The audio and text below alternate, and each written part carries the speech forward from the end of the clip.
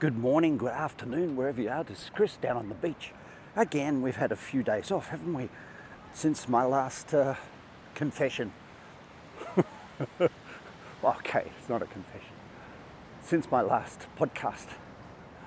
And, well, let's talk about a little bit about what people can't see. Human nature. So, what undies are you wearing today? People can't see it, right? But is it important? Well, in the walker world, it's really important. In the realms of people in the bottom of the consciousness current, it's not important. As long as their bits and pieces are encased in anything, whether it comes from Aldi, 10 for $1, or Giorgio Armani, has no real importance to a grand percentage of the population. Otherwise, Kmart wouldn't sell so many undies, etc. But what you encase your family bits and pieces in might be more important than you think. One of the things about feeling great about yourself is demonstrating to yourself that you think you and how you dress beneath what you dress in is important. Like the other day, I went for a walk, and as I put on a pair of beautiful socks, they ripped in half, just tore. And that's sort of really bad form on my part, because in some ways that tear was conspicuous by the fact that I'd had them for far too long, and I was just waiting for them to fall apart before I threw them out. And I don't think that's really the metric of whether you keep a piece of clothing, wear a piece of clothing, or don't, especially close to your body. The other week I bought a couple of $100 worth of things from Uniqlo. Now, Uniqlo, great brand, Japanese, have a reputation for perfection, but the perfection that they have a reputation for isn't fashion. It's more for cleverly designed underwear materials. So they're airflow and vent thin and whatever they've called it, super urine collecting absorption undies or whatever it is. They're all fantastic. But as soon as you go one layer out, and I bought, which was on sale, a polo shirt, and I thought, I got it in the packet, and I went, man, this is beautiful. They give everything a brand. Frisian Super Cotton or whatever it was. And I put it on. I thought, geez, this is spectacular. It fits. It's exactly what it looked like on the ad. I look about 22 years old. Okay, all right, that was the ad. But anyway, look. So I wore it. I washed it in cold water after a wear, and it came out. And the next day I used it for a cleaning cloth in the kitchen. The amount of filler that they'd used to make this garment look spectacular as it was new. The amount of fillers that they'd used in the material was just unbelievable. And suddenly the material, well, even as a cleaning cloth, it didn't hold water. So we have to be a little mindful about these things. And I'm not suggesting for 1 minute that we should spend the family crystal, the family jewels to buy undies, but there are brands that are above average, and there are brands that are below. I think it's nice to feel good. I don't think longevity in things is necessarily always, as you would be told by a conservationist or environmentalist. I don't think longevity is always the criteria for buying something. I think sometimes consumability is the criteria. For example, I usually spend a fair bit of money on a sports watch. Well, I wear it every single day, and I look at it maybe, 50 times a day, including when I'm running or jogging or walking, swimming. And so, number of times I look at the watch divided by the cost of the watch makes it a really, really cheap thing. And if I wear a pair of undies every day, every second day, I have to wash them. Every other day, it doesn't take long for the dollar per wear to pay itself back. So I think longevity is not always the best way to think about stuff. I'm buying a washing machine at the moment, and the person who's selling it said to me, buy one that can handle much more capacity than you usually put into it, because it will last longer. And for a washing machine, I think that's a really smart thing to do, because it's a lot of money. If I divide the valence of the washing machine, how much it means to me, it means I really want to have clean clothes, and I don't want to wreck my clothes in a machine. So I want to get quite a functional washing machine, and I want to wash my clothes every day. Sometimes there's sports clothes. You want to give them a squirt of heat during the washing process, because otherwise they stink. And so you start to think about paying, they say this one's 600 and this one's 700 and this one's 800. And you start, instead of thinking how much is it, you think how long will it last doing its job. So then longevity becomes a topic.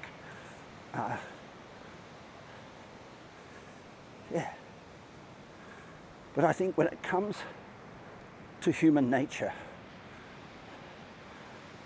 I don't think longevity is really what people are thinking inside. How long will I last? How long will this statement I'm about to make last? What they're thinking is very, very short term. How do I feel? Very, very short term. In fact, how do I feel means now. Now. Not now. Now. Not then. Now. Now it's gone. It's not how did I felt. It's how do I feel. It's in the present. And that's one of the problems with speaking about and being addicted to, how you feel. Because how you feel right now and what you do about that might not be the wisest way to evaluate where you're at, your inner wealth. So I think human nature is deep inside a human being, and it doesn't really think about longevity. It really doesn't. If you listen to what people say and then watch what they do, you'll see dissonance, a disconnect. I want to be healthy. What are you doing at the pub? I want to be healthy. How come you still smoke? I want to be healthy. And so a lot of the deep down triggers for human nature are pain and suffering. You want to motivate somebody? You want someone to do what you want at work? Give them pain. Imaginary pain. Real pain. The threat of pain. The fear of it. Oof, you won't have any money in a year if you don't do that. And that fear is what we call pain. That triggers human nature, doesn't it? It motivates people. They get off their bum. So nature, human nature, and nature are working hand in hand to drive you forward. And there are layers of depth that you go to. And the deeper you go in human nature, the harder the trigger becomes for action. So if you go deep, deep down into the core of human nature, it's primal. Fight, flight, fear of pain. Either run at it or run away from it. Fear of the future is the biggest fear that drives deepest into the core of human nature. Fear of the future. You give somebody fear of the future, I promise you, you'll have that person running, scared. Running, scared. Now, we think sometimes, as a leader, I need to motivate my crew. How do I do it? Well, I'll just put the fear of the future in them and they'll do what I ask. And that's really smart if what you want done is a big hole dug in the ground where they're going to put a coffin, because the people who are operating from the level of fear of the future are going to be in a hole in the ground very soon, so they might as well dig it, like they used to do in the mafia. Dig your own hole and then they shoot you, put you in it. So if you want to motivate people and shorten their life expectancy, and you don't care about that, in other words, you're operating from a very deep primal place of human nature, create the fear of the future. Now, how many people do you talk to who don't fear the future? Well, I talk to a lot. Because I don't want to operate from the deep primal levels of human nature. I want to operate from the deep conscious level. Now, you can't be conscious if you have fear, can you? You can't be saying, I'm living consciously, but I'm shit scared as to whether I get paid next month because I got a mortgage, or I'm frightened about the outcome of what I'm doing right now, or I don't know if I'm going to get there or not. This fear drives motivation and causes most people to eat well, sleep well, play well, drink less. The fear of the future. You want to give somebody the fear of the future, put them in a hospital bed. When I had my spine surgery, it was the first time I'd been in a hospital bed in my adult life. I think I was in hospital when I smashed my nose. I think as a kid, I think I was in hospital when I had my adenoids or tonsils out, and I think I was in hospital overnight when I had a kidney stone. I'm not sure. I think they sent me home. But you want to put the fear of the future inside a human being and make them primal, put them in a hospital bed. And that's what we say. Nature's most expensive teacher in life is a hospital. You don't need to go there, but if you fear the future, that's where you must end up. Because no matter how hard you work, with fear of the future as a default paradigm in your brain, with fear of the future as a mindset that motivates you and drives you to be healthy and eat organic vegetables, you're killing yourself in the process of looking after yourself for longevity. Fear of the future. Now, I know there's some books around called The Power of Now, or Live in the Moment, or Be Here Now, and all these things. They're all very great. But none of the people who wrote those books do what they say. Eckhart Tolle does not live in the power of now, although he advocates it for people. Why is that? Well, anybody who writes a book wants the sales. Anybody who writes the book wants the sales. Anybody who writes a book wants to speak about the book. They want a speaking gig. So they're actually mapping the future by doing something now. They're not living in the power of now. They're not doing something right now. How do I feel?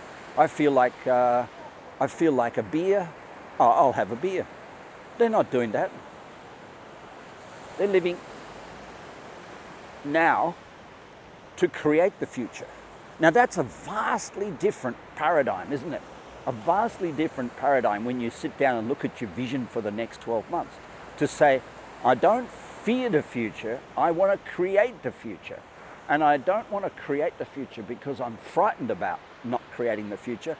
I want to create the future because it's absolutely enjoyable. It's absolutely wonderful to feel like you have some grasp, some grip on your destiny.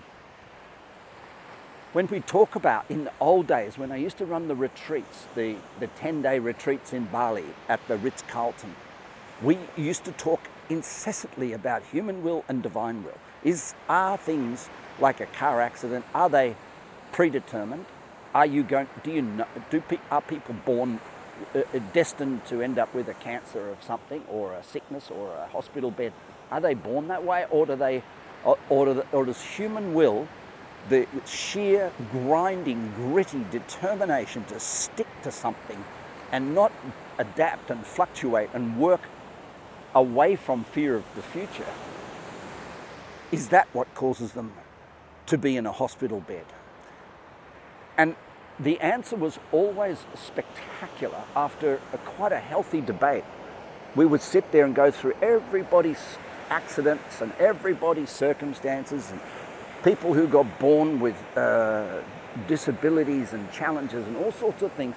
We'd sit there and go, was that human will or divine will? And at the end of the day, when you work to the state of inner wealth at consciousness, at the top of the consciousness cone, you cannot separate the two. You cannot separate human will from divine will. Only do those two separate when you get to the bottom, in a got to, should, need to, or even want to headspace. Human will, the ego, and divine will, nature's laws, are having an argument. And that argument never ends well for the human will, because what we're here to learn on this planet, in the short time we're here, is how to merge the two, how to integrate human will and divine will and live in harmony with our destiny, live in harmony, not cause ourselves untold troubles by fearing the future, operating in the present to try and avert that fear, doing everything we can to placate ourselves and not be fearful of the future, but getting stuck in the model of, shit, I don't know what's going to happen in 2 years' time, so I better save for a rainy day, or I don't know what's going to happen because of this. This state of mind disconnects, is dissonant with the universal laws of nature, because the universal laws of nature, divine will and human will, at a level of consciousness on the consciousness current, become one topic. They're not separate. So I'm standing here on Bondi Beach. I'm about to close off a podcast. There's people swimming. I'm about to go for a swim. Is that human will? Did I will myself to come down on the beach and go for a swim? Absolutely I did. I could have stayed home and had another cup of coffee and just did more texts and communicate with people. I could have stayed home and done that, but I had to will myself to come down. The next question might be, what's going to happen when I go for a swim? Do I get bitten by a shark? Do I get eaten by a jellyfish or a blue bottle? Or do I drown? And the answer is, shit, I'm not going to fear that.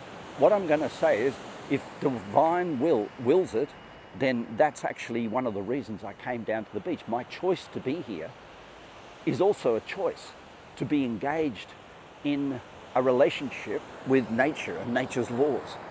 And so therefore fearing the future is ridiculous. I just trust it. If it's meant to be, it's meant to be. A little bit like that.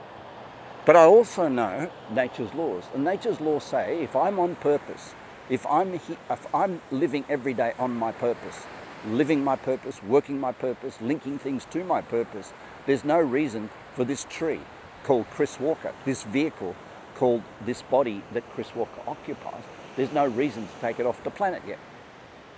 I'm not stuck.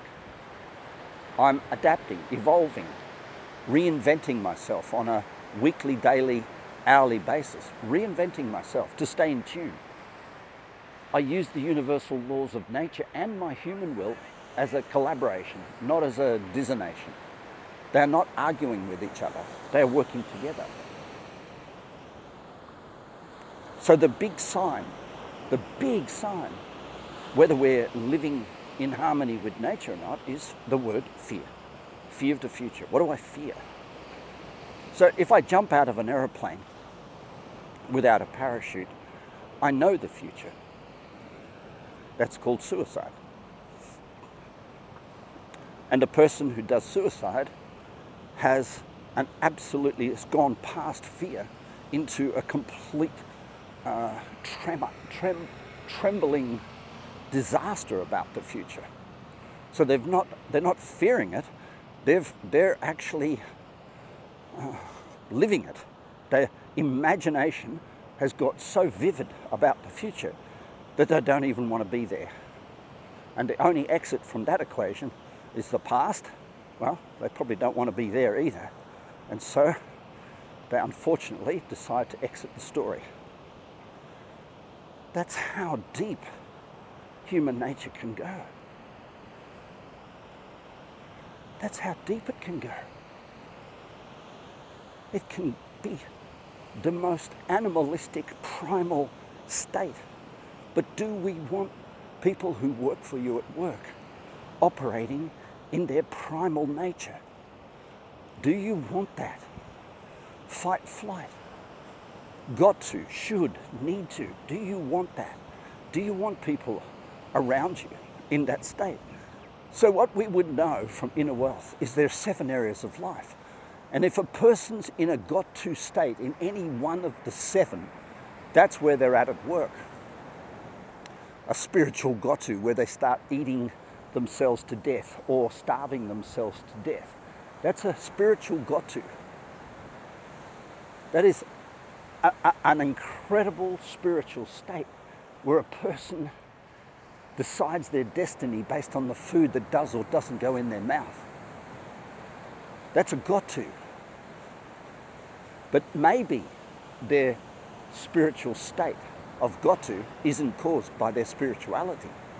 They lost dreams, they lost hopes, they lost, maybe it's caused by fear of the future at school, or fear of the future in life, or fear of the future financially, or fear of the future in one of the other areas of life mentally. They just fear failure. And so what they do is they start in the health area living in a got to, or a spiritual area living in a got to. So the lowest of all the 7 areas of life dictates all the rest.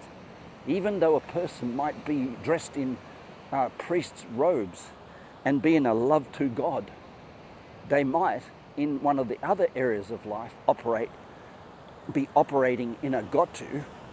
You know, you've got to not be married, or you've got to not be this. And that got to dictates their behavior. And behavior is the outer reflection of inner wealth. Behavior is the outer reflection of inner wealth. And I think this is really important stuff to recognize that at a primal, deep level of human nature, people will do anything to survive, including taking their own life. And we don't want to drive people into got-tos at work. We don't want to give them fear of the future. At the same token, we don't want them falling asleep so that their behavior right now has no link to the future. The future is a promise. The future is a promise. It's asking a person, what would you choose if you couldn't fail for the future to look like, and helping them go there. This is how we coach people up or out. Financially, mentally, socially, career, health, financial, spiritual. This is Chris. Have a beautiful day. Bye for now. Time for a swim.